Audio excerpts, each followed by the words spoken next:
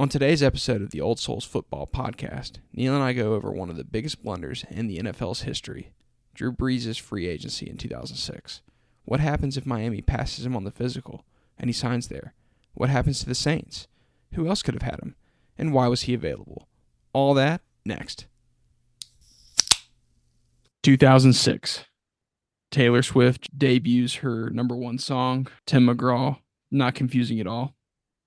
It's called Tim McGraw, even though Tim McGraw was a famous country artist. So when people go up to you and ask, have you heard Tim McGraw? Yes, I've heard Tim McGraw. Yeah, right. But they're talking about Taylor Swift. And that was 2006. It's been 18 years, and we're still talking about her. Yeah, and she's bigger now than ever. Yes, she's taken over. She is. She's going to win the Super Bowl. Who's a bigger person? Is it her, or like in terms of like celebrity, is it her or like Trump? Who's like more famous? I heard, man, That's close. I'd say it's pretty damn close. Honestly, I might even say like she is because, like there's probably like little girl. Well, I mean, you could say the same thing about there's men in Russia or Kazakhstan or whatever that know who Trump is. They all listen to Swift. Yeah, but they all listen to Swift. Yeah. Damn, I don't know. That's a good one. Florida wins their first national championship in college basketball. Back-to-back seasons. They win in 2007 again. Yeah. Great team. Joakim Noah, Corey Brewer, Al Horford, who still plays for the Celtics. Yeah. He's like 45 years old at this point. LeBron makes his first championship or his first NBA Finals appearance for the Cavaliers in 2006. It didn't go good at all for him. In fact, he made it. He was impressive. Yeah, he was. No doubt. Talladega Nights hits the theaters, one of Will Ferrell's best movies. We've discussed this before, but probably ranks just behind like Old School. I love Step Brothers as well. Yeah, Step Brothers definitely up there. The NHL, they're in the middle of their first season since their lockout, trying to regain popularity. So that's kind of the scene of 2006, where we are, kind of not just in the sports world, but in the world in general. The other big story in sports that we haven't mentioned yet is free agency in the NFL. And one of those teams, or a bunch of teams, need quarterback, and either in free agency or in the draft. One of those teams is the Miami Dolphins.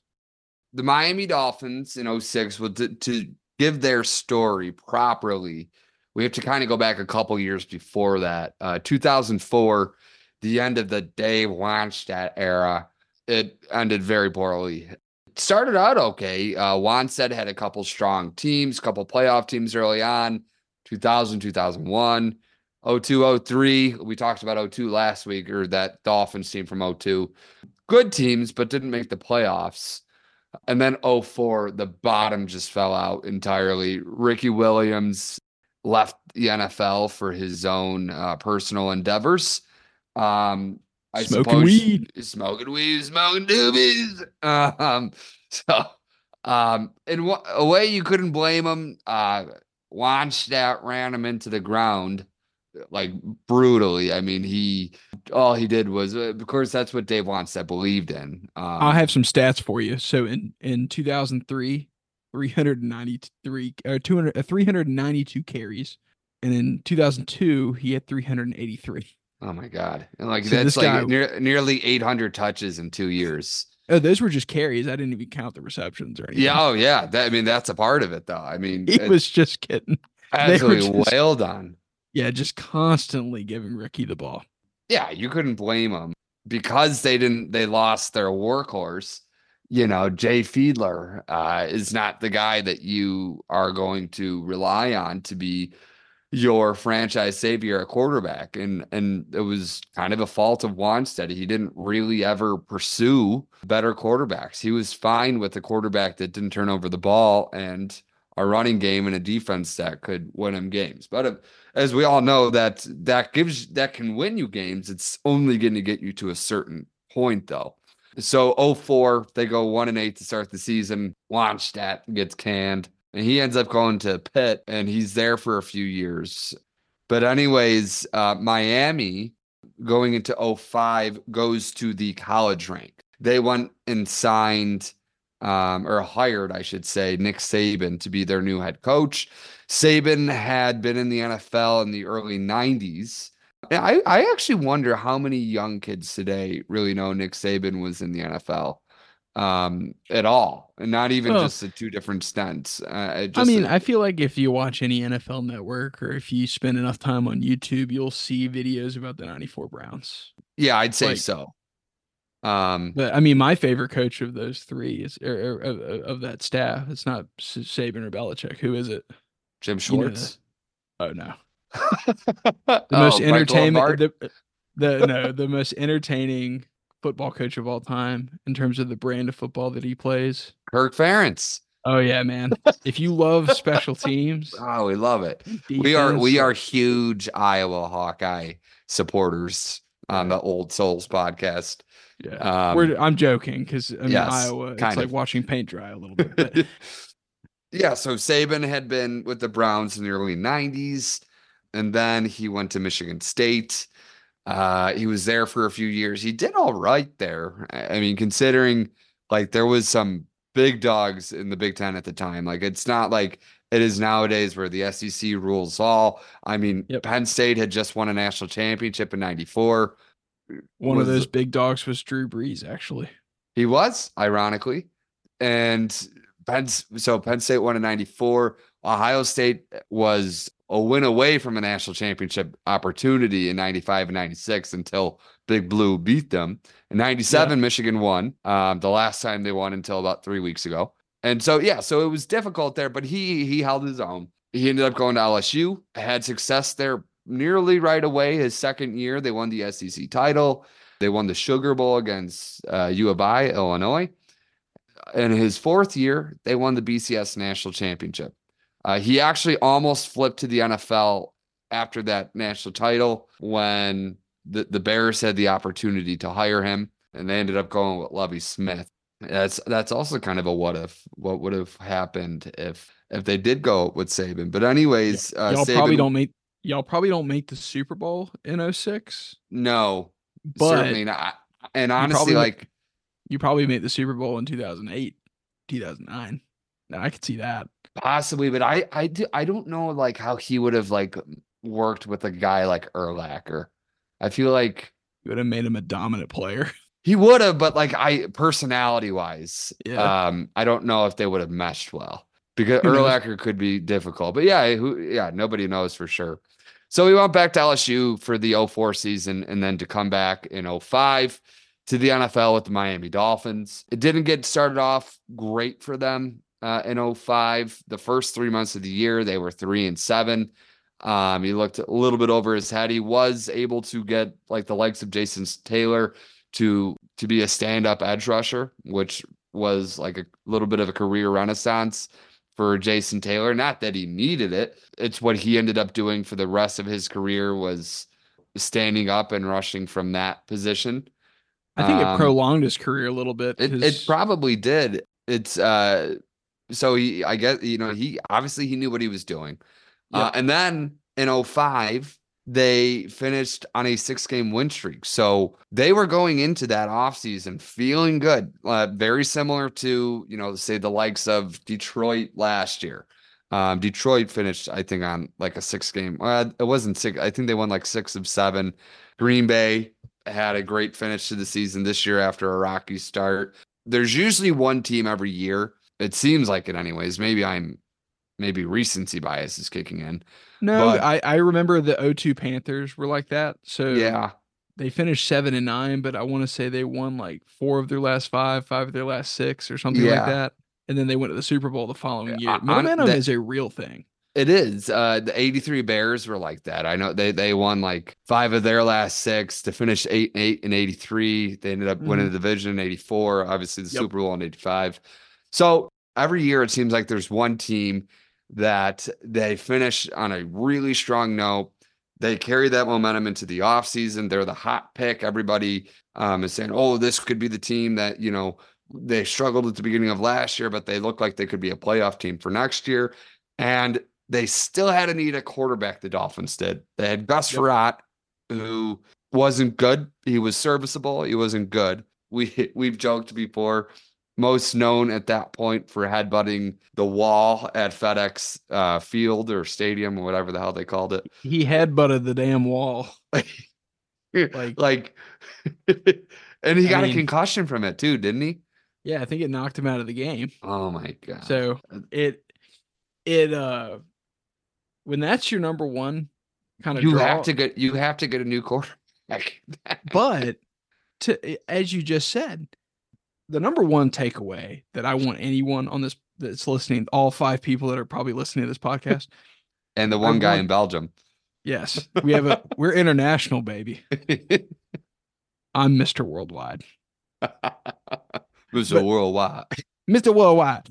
But anyway, the number one takeaway of this podcast is the fact that Nick Saban took a team with Gus Frerotte while he was in the same division with Bill Belichick and Tom Brady Yeah. to 9-7.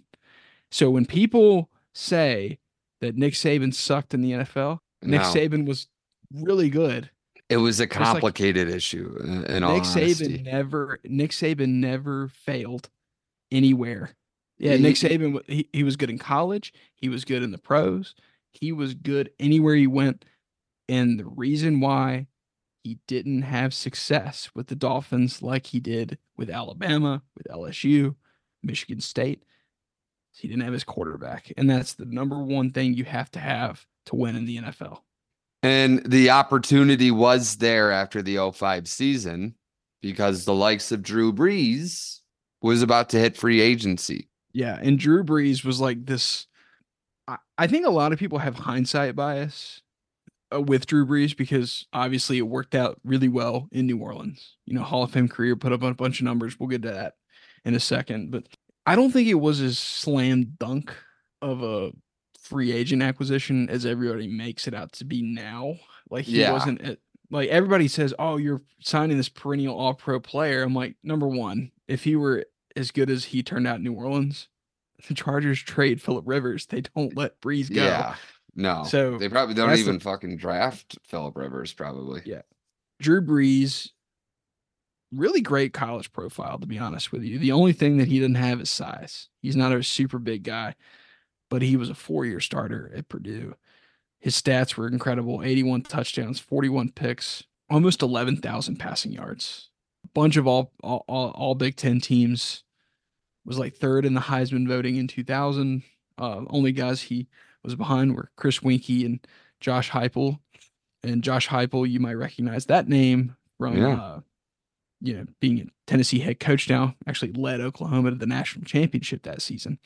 But he finished ahead of people like LaDainian Tomlinson, Michael Vick, and Santana Moss, all really good pros. So Drew Brees, total stud at Purdue, basically took a program that's, what would you say Purdue is, like low tier Big Ten? Like Yeah. Michigan, Ohio State are like the upper tier, right? Yeah. I mean, Wisconsin, Penn State are like upper mid. yeah. But even besides just talking about that Purdue team, credit to Joe Tiller too. Joe Tiller brought basketball on grass from Wyoming to Yeah. Purdue. I mean, they had a really fun offense. And Brees was the Um, point guard. and Breeze was the point guard. Everything was 4 or 5 wide, just sling the ball around.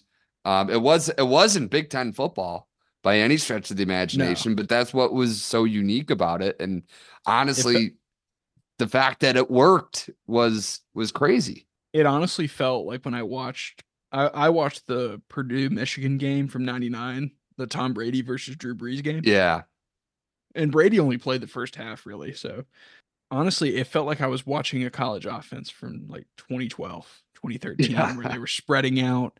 It looked completely foreign to, hmm but Breeze had, awesome accuracy. I was just watching like great pocket presence. No moment seemed too big for him, even though they were playing well above their competition. And they ended up yeah. losing the game pretty handily. But he was playing well above his competition. But the fact that he didn't go first round kind of shocks me.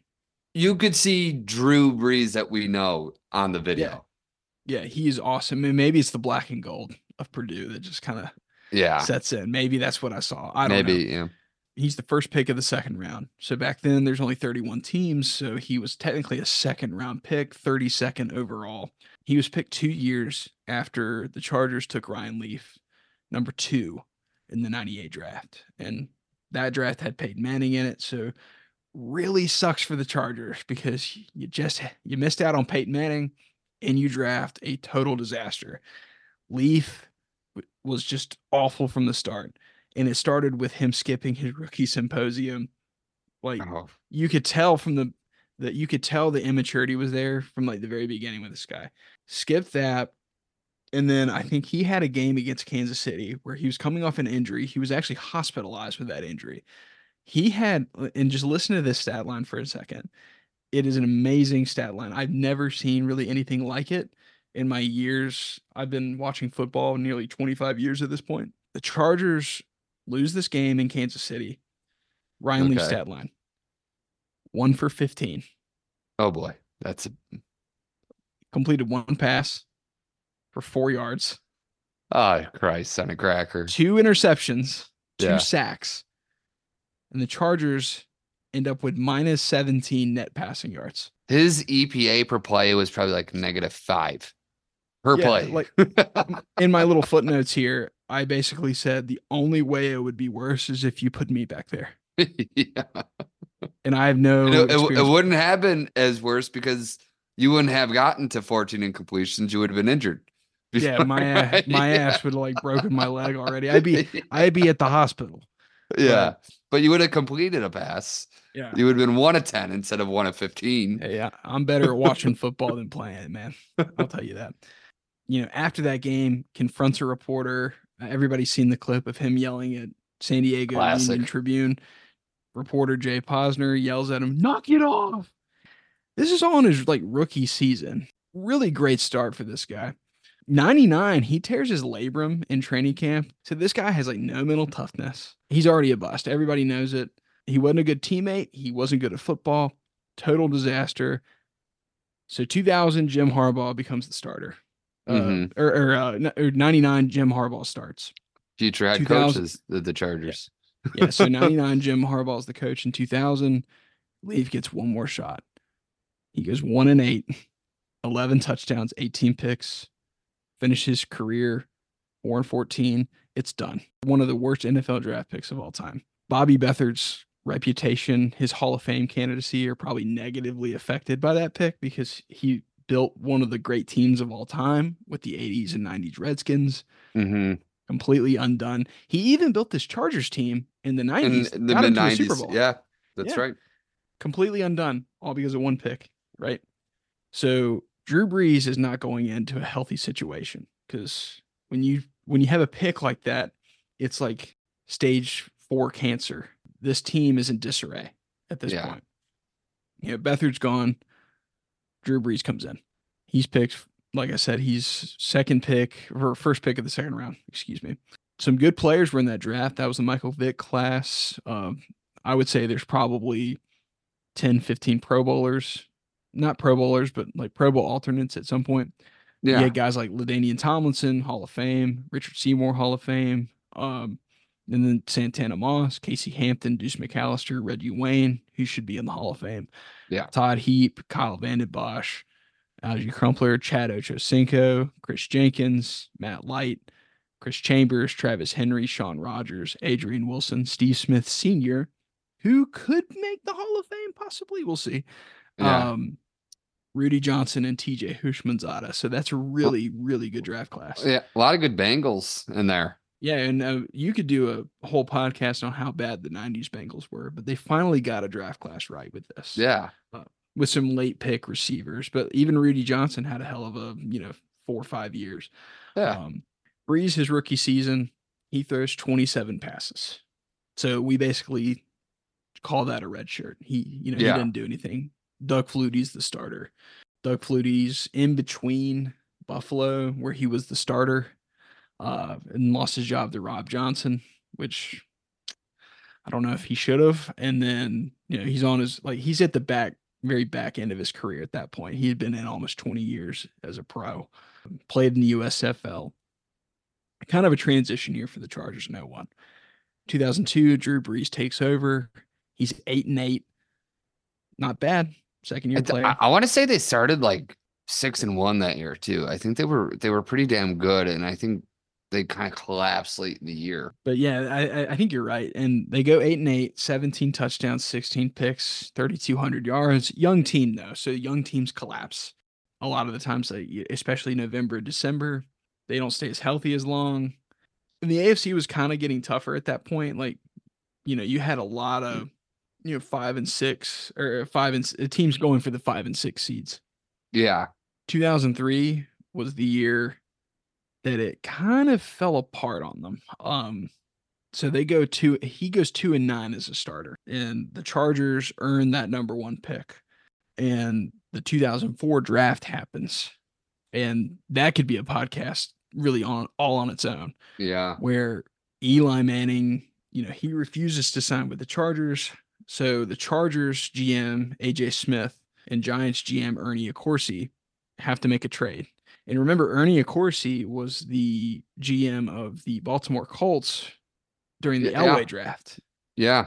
21 years before or something like that. 21, yeah, That was the 83 83. years. That was the 83 draft. So you have this kind of hostile situation where Manning and really Archie Manning, Eli's dad, he ain't playing in San Diego. He made it clear. So they have to work this like NBA style trade where in the NBA, when you watch the draft, when they make a trade during the draft, they draft the team that is trading away the asset. Yeah, they still make the Actually, pick. they make the pick for the player, right? Hmm. And then trade the player away. So Kobe Bryant, for example, got drafted by the Charlotte Hornets, but he was later traded to the Los Angeles Lakers, and the rest is history. This actually happened. That's not typically the case for the NFL. In the NFL, you trade the pick, and then the team that is really acquiring the player makes the selection. Didn't happen in the 04 draft. The Chargers select Eli with the first pick, and the Giants select Philip Rivers from NC State, number 4 overall. The Chargers send Eli to the Giants, but in exchange, they get Rivers, a 2004 third round pick, which was Nate Kading, the kicker, who ends up costing them a playoff game. Yeah, twice. Well, and he did it in his rookie year. A 2005 first round pick, which became Sean Merriman, who was Oh my lights out God. until he started testing positive for steroids. Uh, until we all knew what would happen. yeah, it's like that guy was like when you watch him celebrate, you're like, yeah, that guy's definitely doing some He's performance juicing. enhancing. He's juicing, and this was like the 2000s, man. So like we knew Everybody was on the juice. We were all on the juice. Yeah, I was juicing. I was I was kidding. But a 2005 fifth round pick that was traded away, so not as big of a deal. The Giants, the fun fact about this trade, though, or that kind of the scenario is, Corsi claims that if the Giants had stayed at 4, or I guess Eli, let's say if he goes to the Chargers, they actually don't take Philip Rivers, they take Big Ben. So that's a whole nother what if. Like if Eli just agrees to play for the Chargers, is Philip Rivers a Steeler? Is Big Ben a Giant? There's a whole Yeah. nother kind of scenario that unfolds there. But 2004, the season comes, and Drew Brees kind of throws a wrench in this whole plan for the Chargers. The Chargers take Philip Rivers, right? So they have a highly invested first round, 4th overall pick in the draft. He's the future. And back then there was no rookie wage scale. So these guys that were picked like top 5, they were expensive. Like they were the Hmm. highest paid quarterbacks in the league. Yeah, most expensive players on the team. Yeah. Once Rivers is selected, the clock's ticking on Drew Brees' time. There's nothing I think he could have really done. Yeah. Did his best though. He did. I think he made it hard for the Chargers. In 2004, he wins the comeback player of the year. Goes 11-4 as a starter, 27 touchdowns and 7 picks. And back then, that's an MVP caliber Oh season. yeah. Because he doesn't win MVP that year because Manning Ran away with what, the yeah. what did he throw, like 48, 49 touchdowns The that season? 49 touchdowns that year. Yeah. Yeah, he had like video game numbers, but I want to say that was like a similar stat line to what Manning did in '03, right? Yes, because we talked about that last week. Yeah. It's very similar. So similar numbers, really solid season. They lose a heartbreaking wild card game at home to the Jets. And Nate Kading, who was a part of that trade I just mentioned, he was picked in the third round, which is really high for a kicker, by the way. He misses a chip shot field goal in that game, and the Jets end up winning on the road in San Diego. So Drew Brees hasn't had a playoff win yet. He's on the final year of his deal going into '05, and regression hits. 9-7, 24 touchdowns, 15 picks, no playoffs. The thing that really hurts Brees here and kind of throws a wrench into everything is he suffers a dislocated shoulder, a really severe one, by the way, Hmm. on his final play of the season. So it was week 17 against the Broncos. Final play of his Chargers career. John Lynch sacks him in his own end zone or hits him in his own end zone. Drew Brees dislocates his throwing shoulder. And remember, he's a free agent at that point. The Chargers are definitely not going to invest him Yeah. at this point. Like That made their decision even clearer. I can't blame the Chargers for moving on because you have the fourth overall pick and they felt pretty good about where Rivers was. And I think the results in '06 kind of show that they were right. They went 14-2. Brees now has a lot of issues because he's going into the open market possibly as damaged goods. So he has to go to the most famous surgeon in sports and the guy you never ever want to hear your favorite athlete or your team's favorite player associated with. And not he's sounds like a great surgeon. I'm not saying he's not, but if your guy's seeing Dr. James Andrews, that's not good. Yeah, no, it's hurting. So James Andrews, and funny thing too, I listened to a podcast preparing for this. He's based in Birmingham, by the way. So you know who's really close with Dr. Jimmy, I think is what he called him. Jimmy, like, Dr. James Andrews is what oh, he calls him Jimmy. oh, well, if he's in Birmingham, would he be close to Saban? Yep. Drew Brees goes to James Andrews for his rehab or surgery and rehab to fix the shoulder. And Okay. James Andrews says he's going to recover. And Nick Saban hears that, or I think he just respected. I think secretly he just wanted the best quarterback available, which Right. Drew Brees was.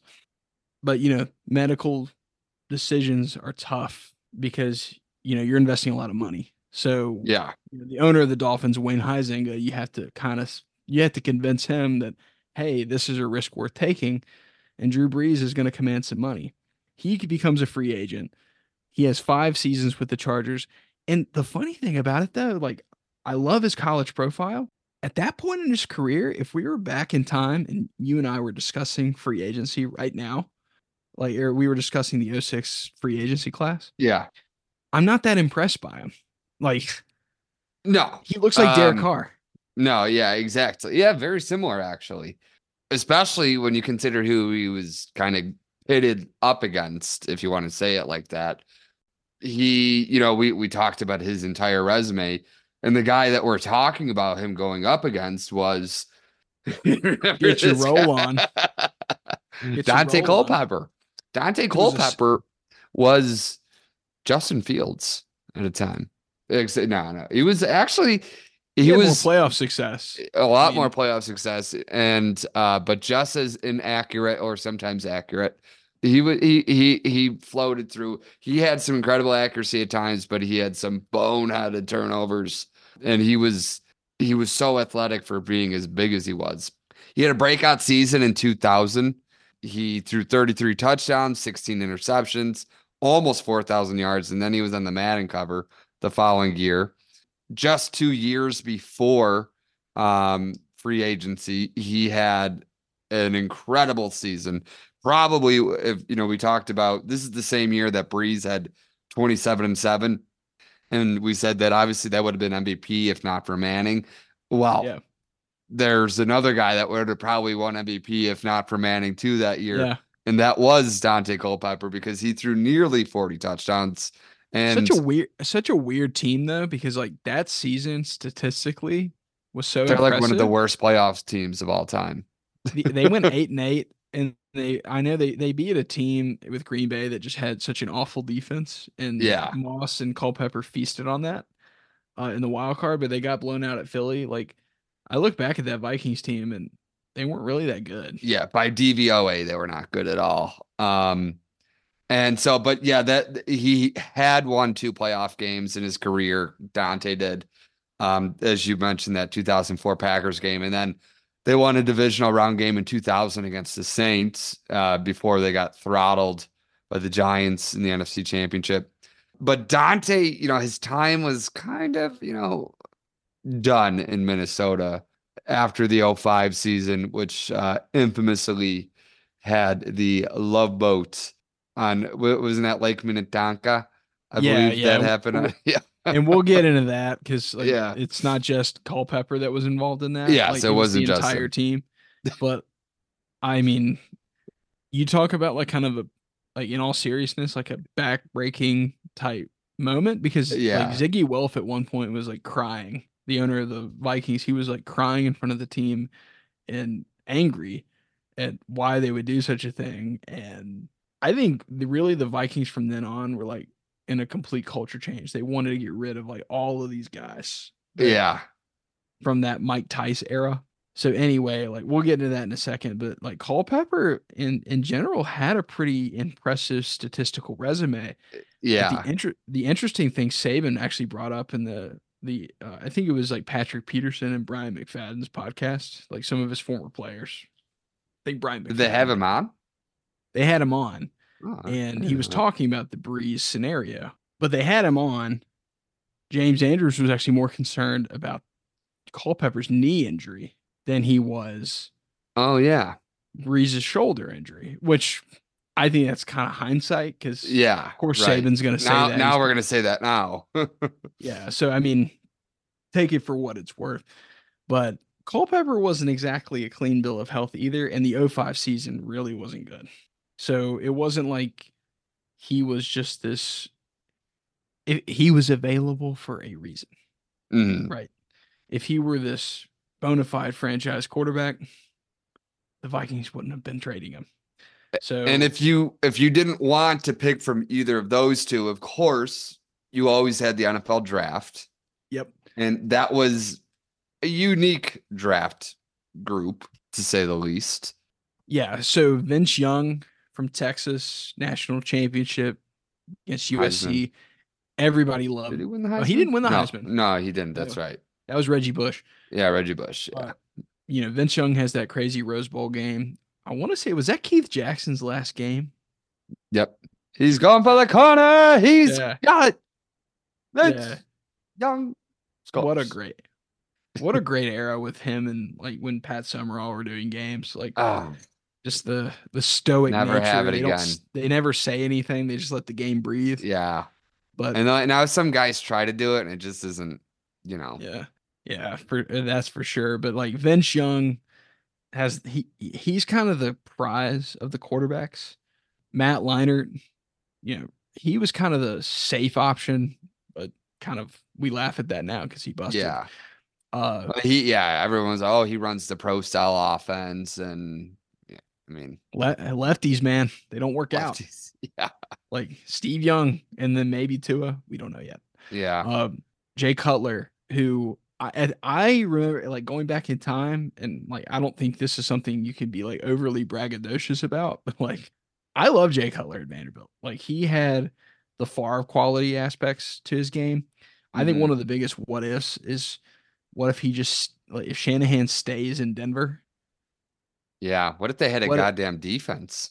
Yeah, if Because, Shanahan stays like, in yeah, but if Shanahan stays in Denver and you just let him develop in that system, yeah, I I think he I think he would be really good. I think he would have had a great career. He had a lot of talent, he but did. he went to a broken Chicago offense that had a great defense, but Yeah. Jay was putting makeup on a pig in With a lot of Jay, ways. I always felt, and we might even talk about Jay at another point in time, but Jay was always a quarterback that I felt he played better when he didn't have as good of players around him. When they put all the good players around him, it didn't work out. It was weird. Like he always, like he It seemed like he was a better quarterback when he had Johnny Knox and Devin Hester catching passes rather than Brandon Martian and Alshon Jeffrey. I never understood it. I still think we've talked about this before, but one of the greatest throws I've ever seen was that touchdown pass he had against the Chargers. Oh, good to Uh, Johnny Knox. Oh, was that 2011? 20. That was the game he broke his thumb. I don't know how the curvature of this ball worked, but like it just the way it floated, and I was amazed. I was like, I've never seen something like that. I thought he threw the ball 10 rows up into the stands and It it looked like just a landed into Johnny Knox's hands. it And looked like so, a Steph Curry jump shot. yeah, the Like way it popped up yeah, and then when he it broke was his, with the word came out that he broke his thumb later that night was like yeah. depression. No one had more talent, at least arm talent, than Jay Cutler, and Oh, he should have been the number one pick in this draft. And people will laugh at me for saying that. I still think it's true. yeah. Kellen Clemens from Oregon, he was a second round pick, not really that relevant. And then Nope. Travaris Jackson, God rest his soul, late second round pick in Minnesota. So, and he's from Alabama State.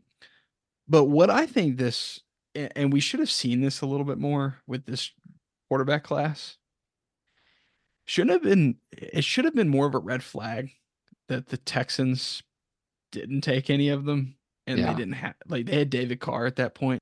Okay. Hmm. And then the Saints end up aggressively going after a quarterback with a broken shoulder, essentially.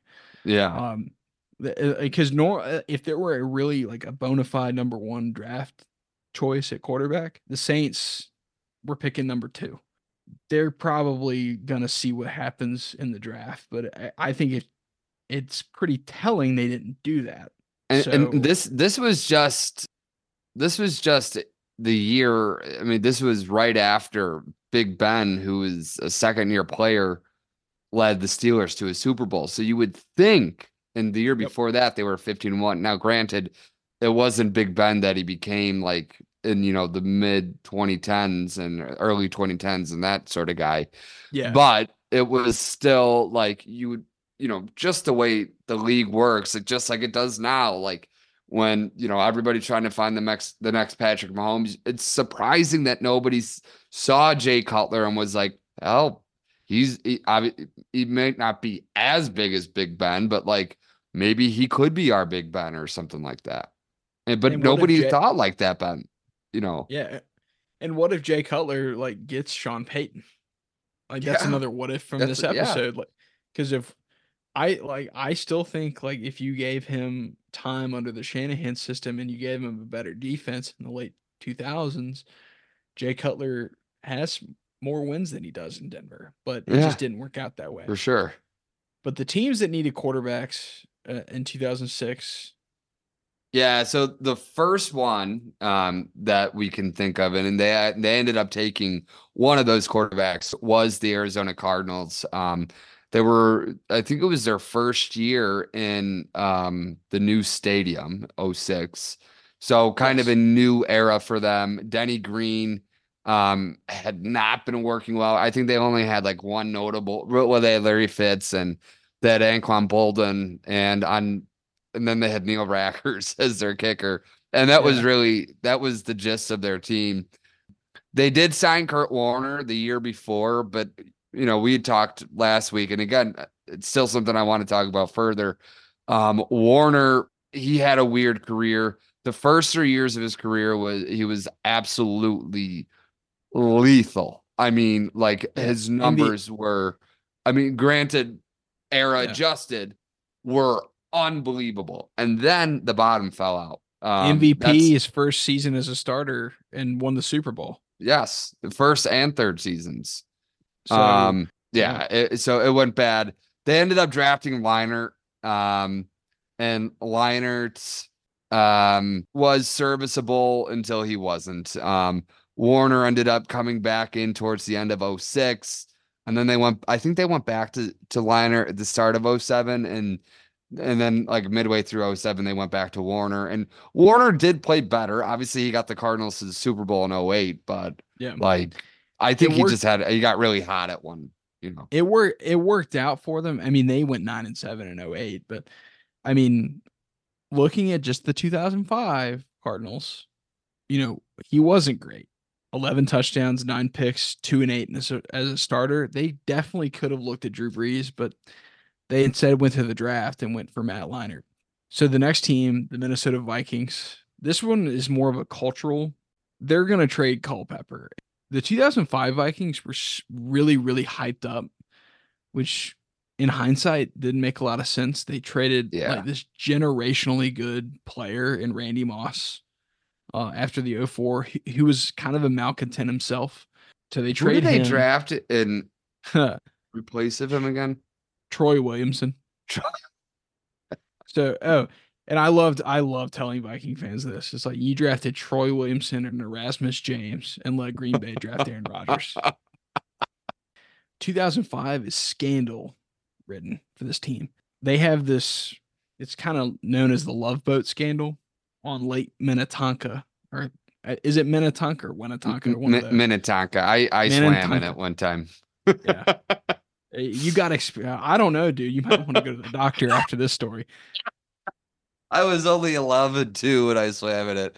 So, I could sue the Vikings for yeah. abuse of a Yeah. child. I was about to say like you might need to like go to the doctor and check yourself for some things, but so some members of the Vikings they rent a boat called Miss Chievous. So MISS Chievous, right? So mischievous, right? So already red flag. Accompanying so it's a team party that they rent the boat for. And not everybody on the team shows up. So and it's not officially a team event. It's not officially the Vikings, but a lot of the players were on this boat. Accompanying these players are 55 women. This is according to the stories. 55. That's a lot. Young friends that they have. They are there to entertain the clientele. So the kind of the ringleader of this scandal is cornerback Fred Smoot, Mississippi State legend. And so if there's a Barstool Sports documentary that focused in on the Love Boat scandal, but apparently he handles quote the weapon of mass destruction. Like, and he said afterwards, he said that the new owner of that boat, I don't know if it's been renamed since, but he said that the new owner should never use a black light. Oh, God. That is horrible. Oh, So 1 year, and this is 1 year after the whole Ontario Smith Wizinator incident. This team is just like in shambles in terms of like mm, culture. Like, and this was like the mid 2000s where everybody's like tracking. This is post NBA brawl. Remember the Pacers yeah, Pistons the brawl? art test time. Yeah. So everybody's like looking out for their image and they don't want like players getting caught up with the law. And so they're trying to kind of, and Culpepper was involved. He was there. They dispute whether he was acting with the rest of them. I don't know what happened, but I think the Vikings were looking to clean house with all their leadership, which head coach Mike Tice, quarterback Dante Culpepper, they're out. And of course they didn't win a ton of games in 05. So they fired Tice, and I mentioned Moss got traded the year prior. So they're like completely moving the script on that team from the early Yeah. 2000s. So Dante Culpepper's he's on the market, but the Vikings under Brad Childress, who's their new head coach, are looking for a quarterback. And but instead they go for Brad Johnson. So they're not going for Drew Brees. So the next And they were team, too far back from drafting any of the because they still did go like 9-7 in 05. So they were too far back for any of the were they rookies. were they 9-7? I didn't actually write Yeah. their record down. Yeah, no, Were they they were that nine and good? seven. Yeah. They Oh well, they wow. granted they finished 9-7 because they were 8-7 and the Bears rested their starters week 17 and they destroyed the Bears, but they destroyed the Bears backups. I would have never thought that the 05 Vikings were actually better than the 04 Vikings. Yeah, they um I guess. I mean, like they were not, I don't think it was like they might have needed help to get into the playoffs that final weekend, but I don't exactly remember, to be honest. Yeah, Um, but anyways, the Detroit Lions are next, another NFC North team. Um, uh, 2005 was the midst of the Matt Millen era. It started off okay. I think they were about 4-3 about midway through the season, and then the train came off the tracks. It was the end of the Joey Harrington experience. They did dabble a little bit with Jeff Garcia, who visited quite a few teams after his stint with San Francisco. just a And journeyman that, kind of guy. yeah, he was a total journeyman. Actually, he was a journeyman when he got to San Francisco because he was in the Canadian League before that. And so he did okay, but obviously he was not going to be the quarterback of the future.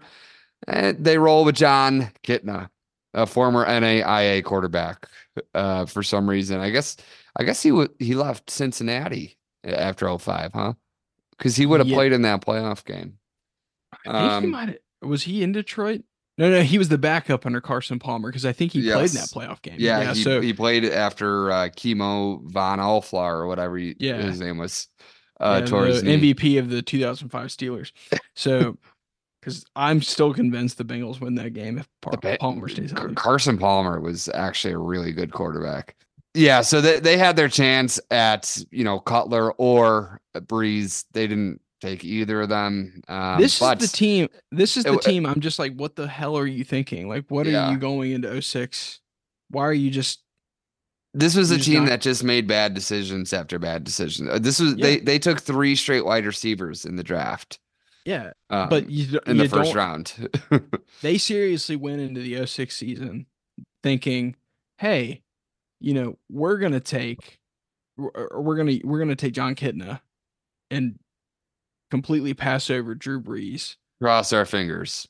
And I get it. Like I'll give the Dolphins the excuse of the shoulder injury for Brees. Yeah, You don't even bring him in for a visit because apparently, no, according to Brees, only really two teams were interested: the Dolphins and the Saints. So it's this is one of wild. those teams. What the hell are you thinking, Detroit? Like you just roll into '06, Yeah, John Kitt, and there's a quarterback on the market that is obviously an upgrade, and you go to John Kitna. That I saw that, and I'm thinking that was a really stupid decision, oh and yeah. then it was Matt Millen. The Raiders were next. The Raiders were in the midst of after their 2002 Super Bowl run. They were pretty awful.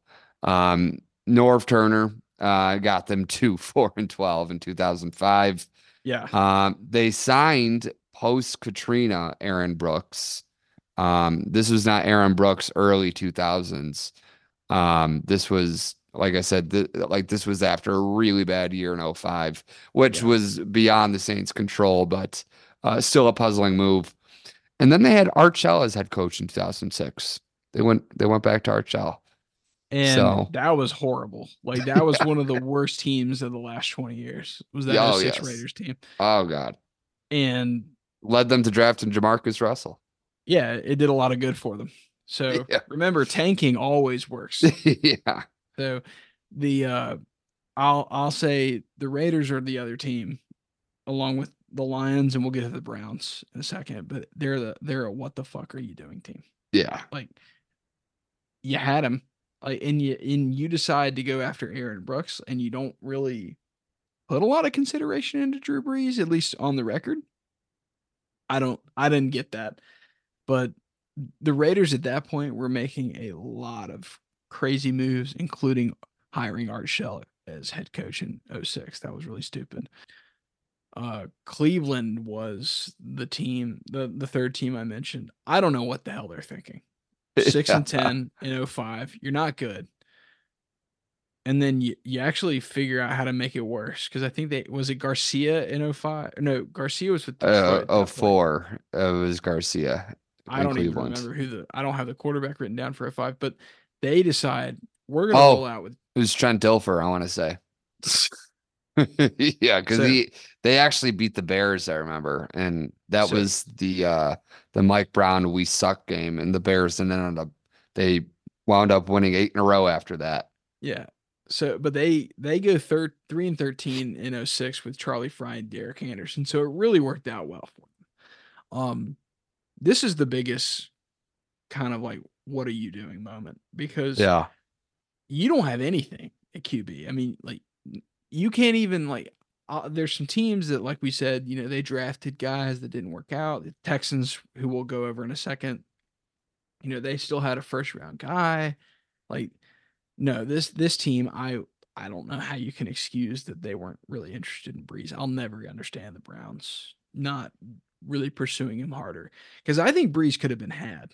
I don't Yeah. think it was. I don't think the Saints were like in such a great position to just go get a free agent. Like it kind of. I feel like Brees kind of fell in the Saints' laps. Uh, but anyway, I don't think I can't excuse the Browns at all for missing out on this. The only team that was smart enough to actually make the decision to bring him in was probably the team with the worst situation Hmm. in the league. And people don't think that now. They'll like laugh at Detroit and Cleveland because those are the laughing stocks, right, of the 2000s. But the Saints, like, you have to think, they were a poorly run team. So in '99, Ditka trades the entire draft for Ricky Hmm. Williams, a running back. Like, the most hilarious ESPN magazine cover ever, where he's on the cover and he's getting married. Was it Ricky was in the dress, right? Ricky was in the dress. This was back in the day. I added a footnote because I always thought this was funny. That Al Michaels, this was back in the day when he would pronounce New Orleans, New Orleans. It used to drive me crazy because no one else says it like that. You either hear New Orleans or New Orleans, and he says New Orleans, and it like, and I used to ask people, and it's like no one else noticed this. In 2000, first year with Jim Haslett, they go 10-6. They win the NFC West, but winning your division doesn't always mean that you're actually like super productive. But they get a win, they get a playoff win. Their first win, I think that was their first playoff win in history. Ever. Yep. Yeah. In the voodoo game is what that's known as, because the Rams kept screwing up, and I think it was because they brought like a snake out on the field. Like, Yeah, at halftime. yeah, the Rams can blame it on that, I guess. 2001, 7-9, but remember, that's pretty good for the Saints at this point. Like, they were not going out. If you left '99 saying like in 2 years you'll be 7-9, you'd be like, okay, that's not bad. That's not the worst. 2002, 2003 is kind of like, it's the year where Juice McAllister is like the face of the team, and you have Aaron Brooks. It's not a great setup. Like, No. you're not looking at that team thinking Super Bowl anytime soon. Yeah, they kind of overachieved, and that's probably why coaches like Mike McCarthy ended up getting jobs later. Um, 2005, though, the wheels come off, and I think understandably so. Yeah. They were displaced and disorganized because of Hurricane Katrina. Hits right at the tail end of the preseason. The Saints are forced to play home games in three different cities. New York, they actually had a home game against the Giants in New York. Yeah. Uh, and then It was like they on had a to play. Friday night too, wasn't it? Yeah, yeah. So they had that. They had San Antonio, and they had Baton Rouge. So that's a really hard thing to like, because if you think about the players that are in that situation, they're not with their families the entire Yeah. time, because their families are seeing things through when they can get back to the city, like with Yeah. wherever their homes are. So you have a lot of crap you're dealing with. So they Right. go 4-12. They're not in a great position to win a lot of games. But the team is also in really bad shape. It hasn't been managed super well. It has been coached. I don't think Jim Haslett was ever a bad coach, but I don't think he was a great coach. This team is a mess, and a lot of things. The biggest what if I have is, number one. The point is Drew Brees saved this franchise, because if Brees doesn't come to New Orleans, here's my what ifs, and I'll let you kind of give your what ifs. If Drew Brees doesn't go to New Orleans, if he, let's say he, you know, it didn't flunk his physical in Miami and he signs there, I think the Saints move. to Los Angeles. Hmm. I think that the let me see here. I think the Saints moved to Los Angeles, and they don't have the early success under Sean Payton that they had in New Orleans. The Rams and the Chargers probably don't have. They probably have to find another option instead of going to Los Angeles. You probably have the Chargers and the Rams trying to go to Vegas, or maybe one of these cities works it out. The Rams and the Saints have to switch divisions. They have to draft Vince Young That, or Matt Leinart. yeah. They do they trade for Aaron Rodgers? Like, do they reach out to the Packers? The Raiders tried doing that at the start of the '07 season. Hmm. They tried trading Randy Moss to Green Bay for Aaron Rodgers. Packers wisely said no. Do you try that Damn in it. '06? Do they trade for Culpepper? Um, and does Sean Payton have the level of success and the level of respect he does now? I doubt that. And lastly, does Parcells end up with a front office job in New Orleans instead of Miami because he has to rebuild this He has to go. catastrophe? Well, and he has to go save his buddy Sean Payton Yeah, because Sean Payton worked with Bill Parcells in Dallas. yeah, Um, Bill Parcells last year in Dallas was '07, right? yeah. Or no, Oh, '06. '06. Wade Okay. Wade Phillips took over in '07. Okay. I can never remember that for whatever reason. I always get those 2 years confused. Yeah, it's because '07 they lost at home to the Giants. That was Wade My Phillips. my what ifs were always no, so those are some really good ones to contemplate. And you could sit down and go through every single one of those scenarios and say, well, this could have happened. I've always wondered what would the ramifications on the NFC be after that. Um, Obviously that '06 Saints team, as we'll talk about here in a few minutes, they stunned the country. They stunned the league. They had those two early wins. And I don't even remember who they played the first two games this season, but then everybody remembers the week 3 game. When and I just got chills even thinking about it. The Monday night game against Atlanta in the Superdome when Steve Gleason blocked the punt, and the Saints scored. I'll never forget watching that moment and Mike Tirico having the wherewithal to shut up and let the moment speak. That Yeah, was I'll never I I only can imagine what it was like being in that dome that night. And of course, they went on, they had a storybook season and they ran into the Bears in the NFC Championship. But the Bears won an NFC that year that was really weak. Like the Saints storybook team and all. And the Saints were getting picked to beat the Bears in the NFC Championship. But the Saints were 10-6 and they were the 2 seed. There's sometimes 10-6 teams don't make the playoffs, let yeah. I alone be think the 2 seed. I think this was the year there were like 7 teams finishing 8-8. Yes, Like, there was. because Yes, I that was the remember Green year. Bay was trying to get in the playoffs the last day of the season, but they needed like I five think they needed teams the to lose. Giants to lose or something like that. Yeah, that I was really upset that Saturday night they were playing Washington. The Giants were, and I wanted the Redskins to beat the Giants, and Yeah. that So didn't were they happen. out then? No, they had a mathematical chance, but it was like very small. They had Yeah. to have like maybe 4 or 5 teams win in the 1 o'clock window, and like one of those didn't happen. So that Sunday night game against Chicago, Was it meaningless. it didn't mean anything. But then Yeah. that was the whole like Brett Favre is going to retire. Will he or what? That was the first will he, Yeah, won't he he? was crying, and then he didn't retire. Yeah. So, Well, that kind of actually that brings me to my next thing because obviously the Saints did eventually break through in the end.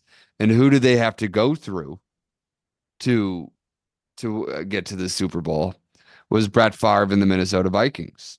yeah, Does now, I mean, it's hard, when you make um a hypothetical about a situation and then try to make something that happened 3 years down the line. Obviously that's when you start, maybe you can consider that grasping at straws.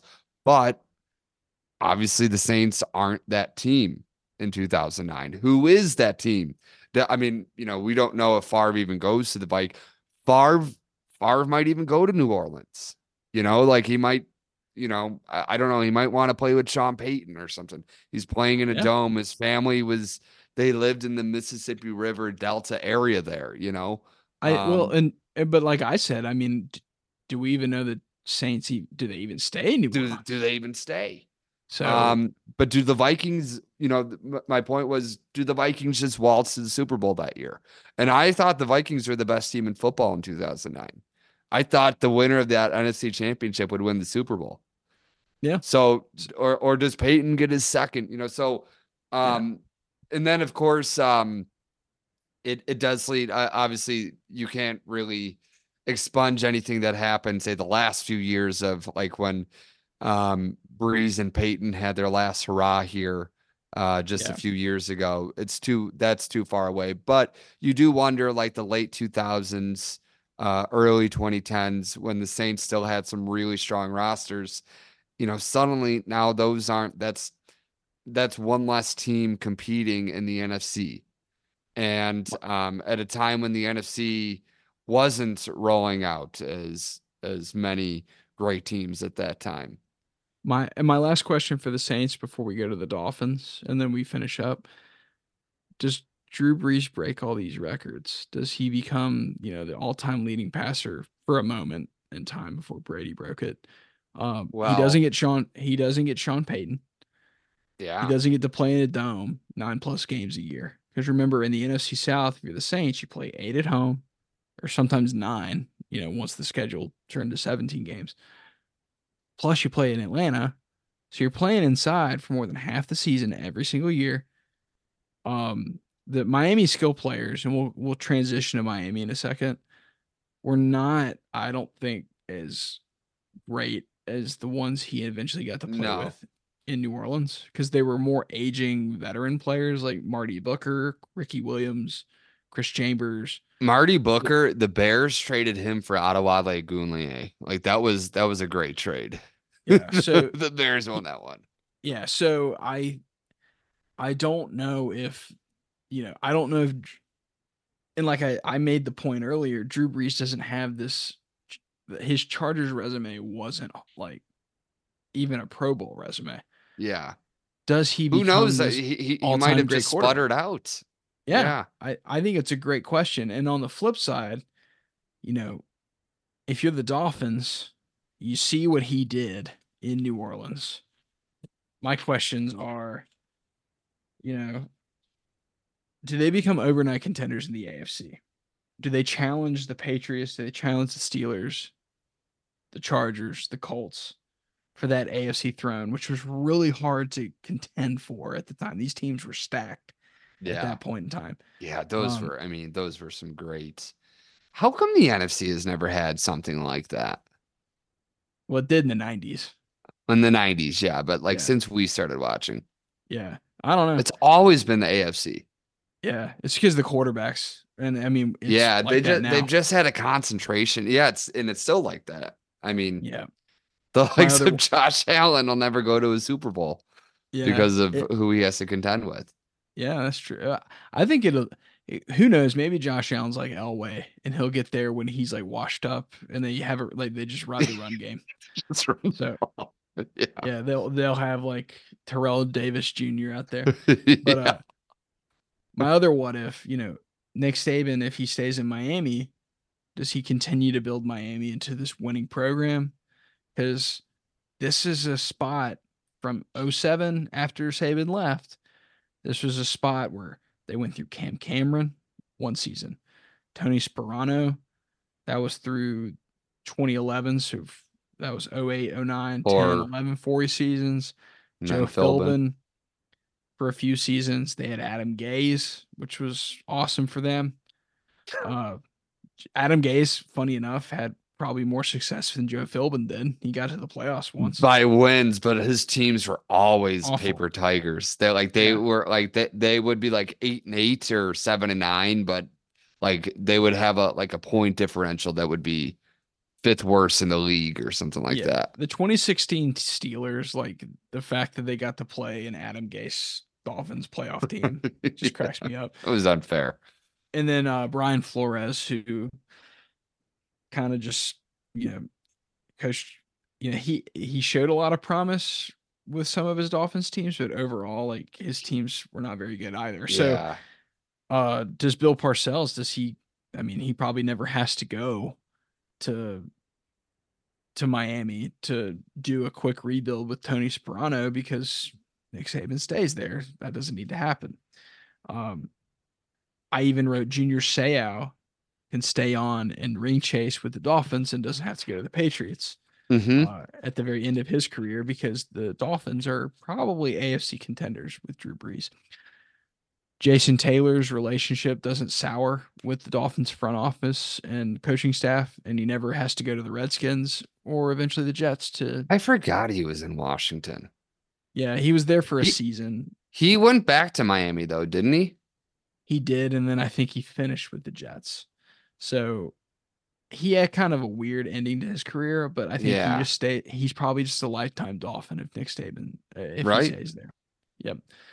Zach Thomas, he stays on. He does the same thing. He doesn't go to the Cowboys in 2008, which was probably a ring chasing move in hindsight because the '08 Cowboys preseason wise, they were really highly regarded. Outed. Yeah. They went 13-3 in '07. So Zach Thomas probably stays a career Dolphin. So you have these two Hall of Fame defensive players that never played for any other team. So like that Yeah. hurts as a Dolphin fan to think like, the fact that we couldn't get quarterback right made the ending of our two Hall of Fame defensive players kind of sour. Um, and And a then lot of Wes, players love to go play out in my or play down in Miami yeah, too. Like they would have been such a hot a hot bed for team, free agents, you know. kind of like they are now because Tua is good enough where you Yes. think you can win with him. Right. And uh, my other kind of to finish up some of these what ifs, Wes Welker uh, doesn't go to the Patriots. He stays on as a Dolphin because Brees and Saban recognize what they have. He Um, doesn't he catch 140 balls from Tom Brady. catches 140 balls from Drew Brees probably. And Yeah. uh, Alabama doesn't hire Nick Saban, and you Yeah. know he won't leave a Super Bowl contending team. Um, he's even told, in multiple interviews, the reason, and I'll give you a quote from him to be exact. The year before, he's talking about 2006, Drew Brees was a free agent, and we were in the mix to get him. I think when that didn't work out, I was like, we worked our tail off. And because of this one position that we haven't been able to solve, I can't control my own destiny. So he basically, I think, once they don't get Brees, I think he's resigned. He's done with Yeah. Miami. He coaches the '06 season because he's got to kind of see that through. But he's thinking his next move already at that point. He ain't fixing the Dolphins without Drew Brees. So, but if he does get Drew Brees, I think he stays with Miami. I think he's basically made that clear. And I don't, and Wayne Huizenga has the money or had the money at the time Hmm. to match whatever Alabama brings, I think. Like, and he probably would have gotten an extension if he had shown some promise in '06. Yeah.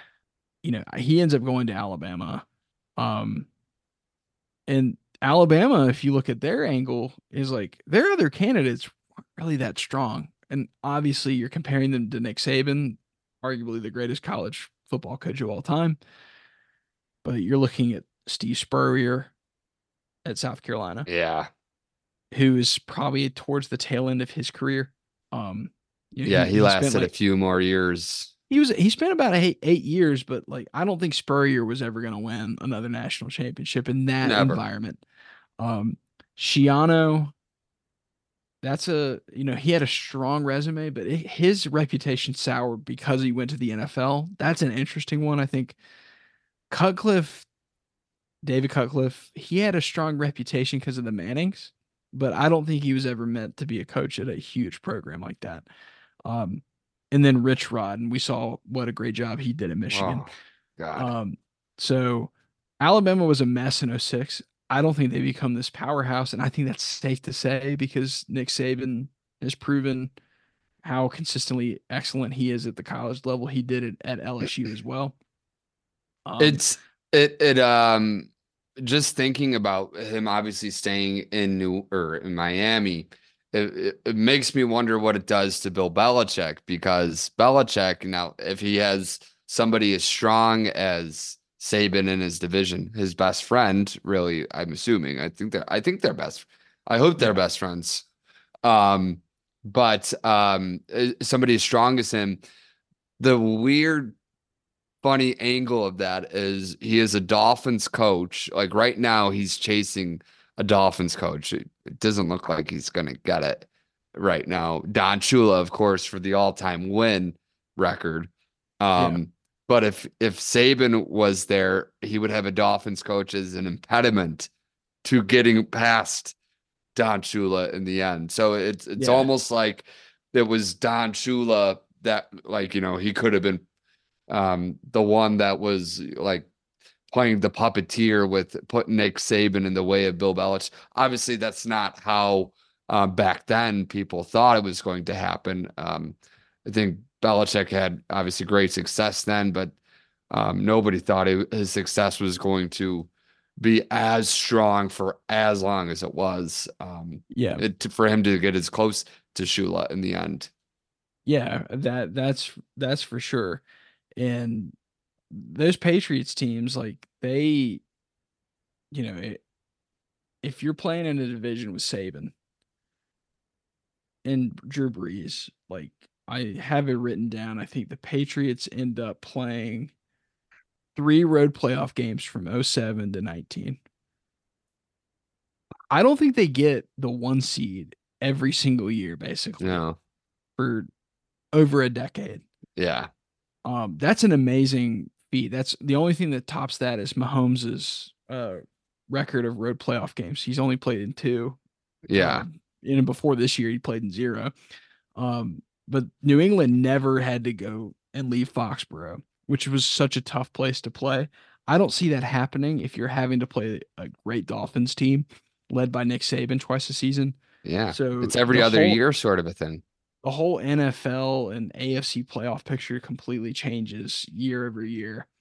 In You college can, football in general, and even just yeah, in college football, I don't know why I just thought of this, but all the assistants that came from Saban at Alabama, yeah. Does that was Kirby a true, Smart? Does yeah. he become Where's this Kirby great? Smart? Yeah. Yeah.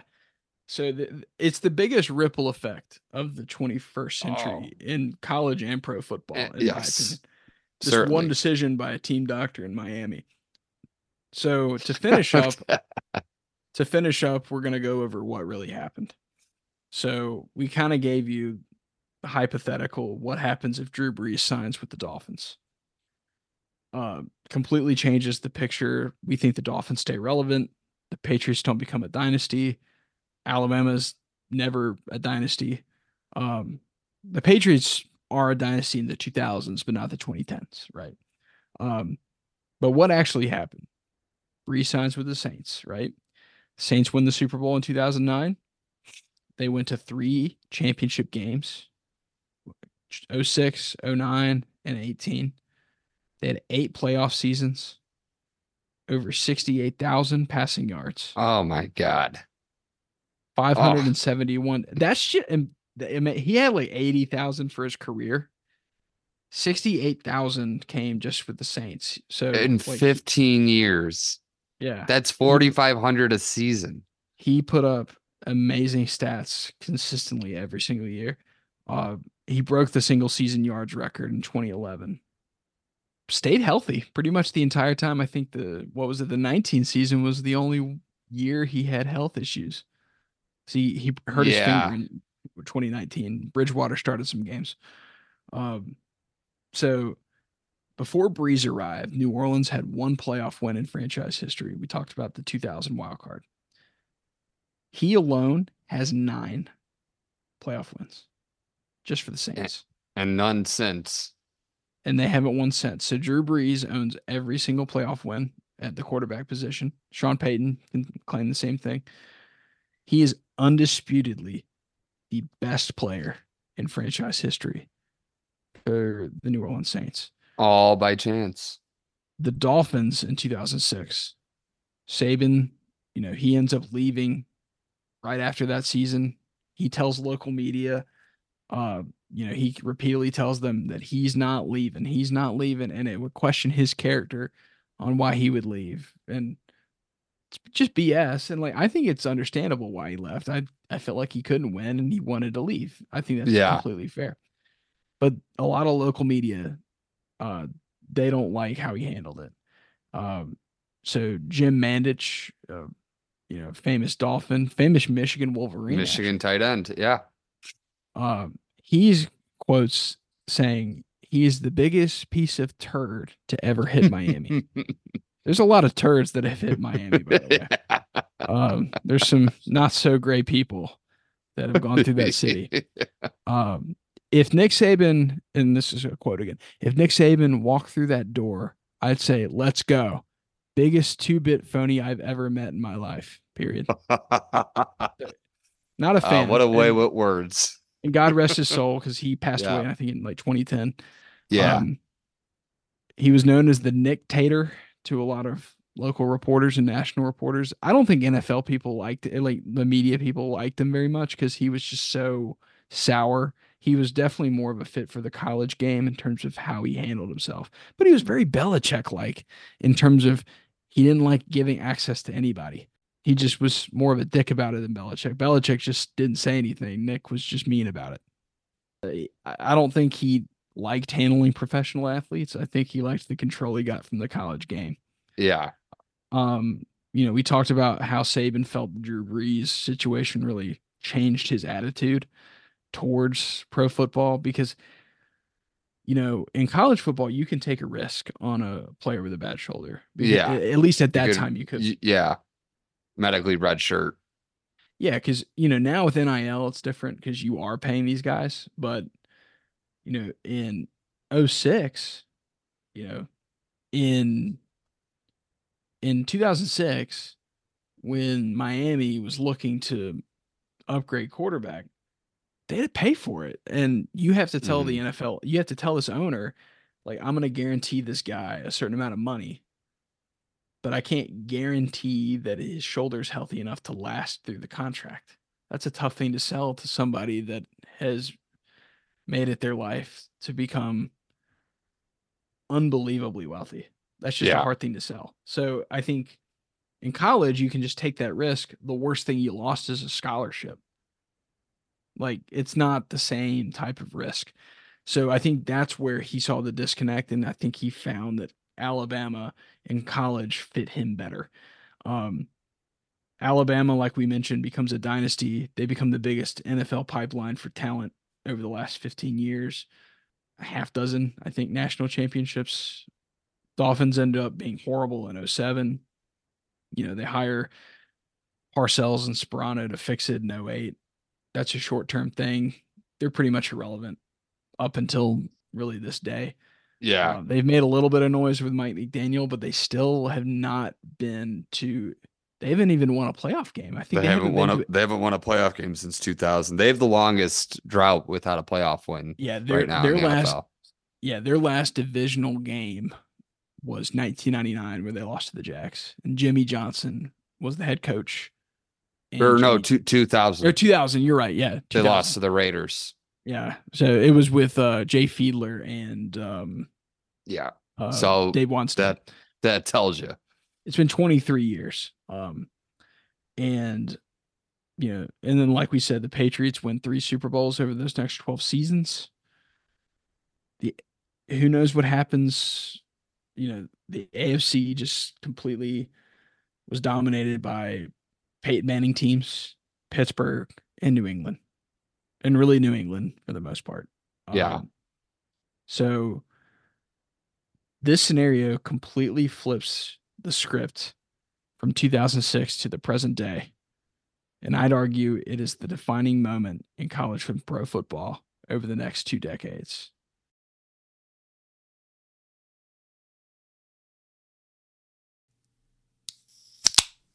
Thanks for listening to the Old Souls Football Podcast. Don't forget to like, rate, and subscribe.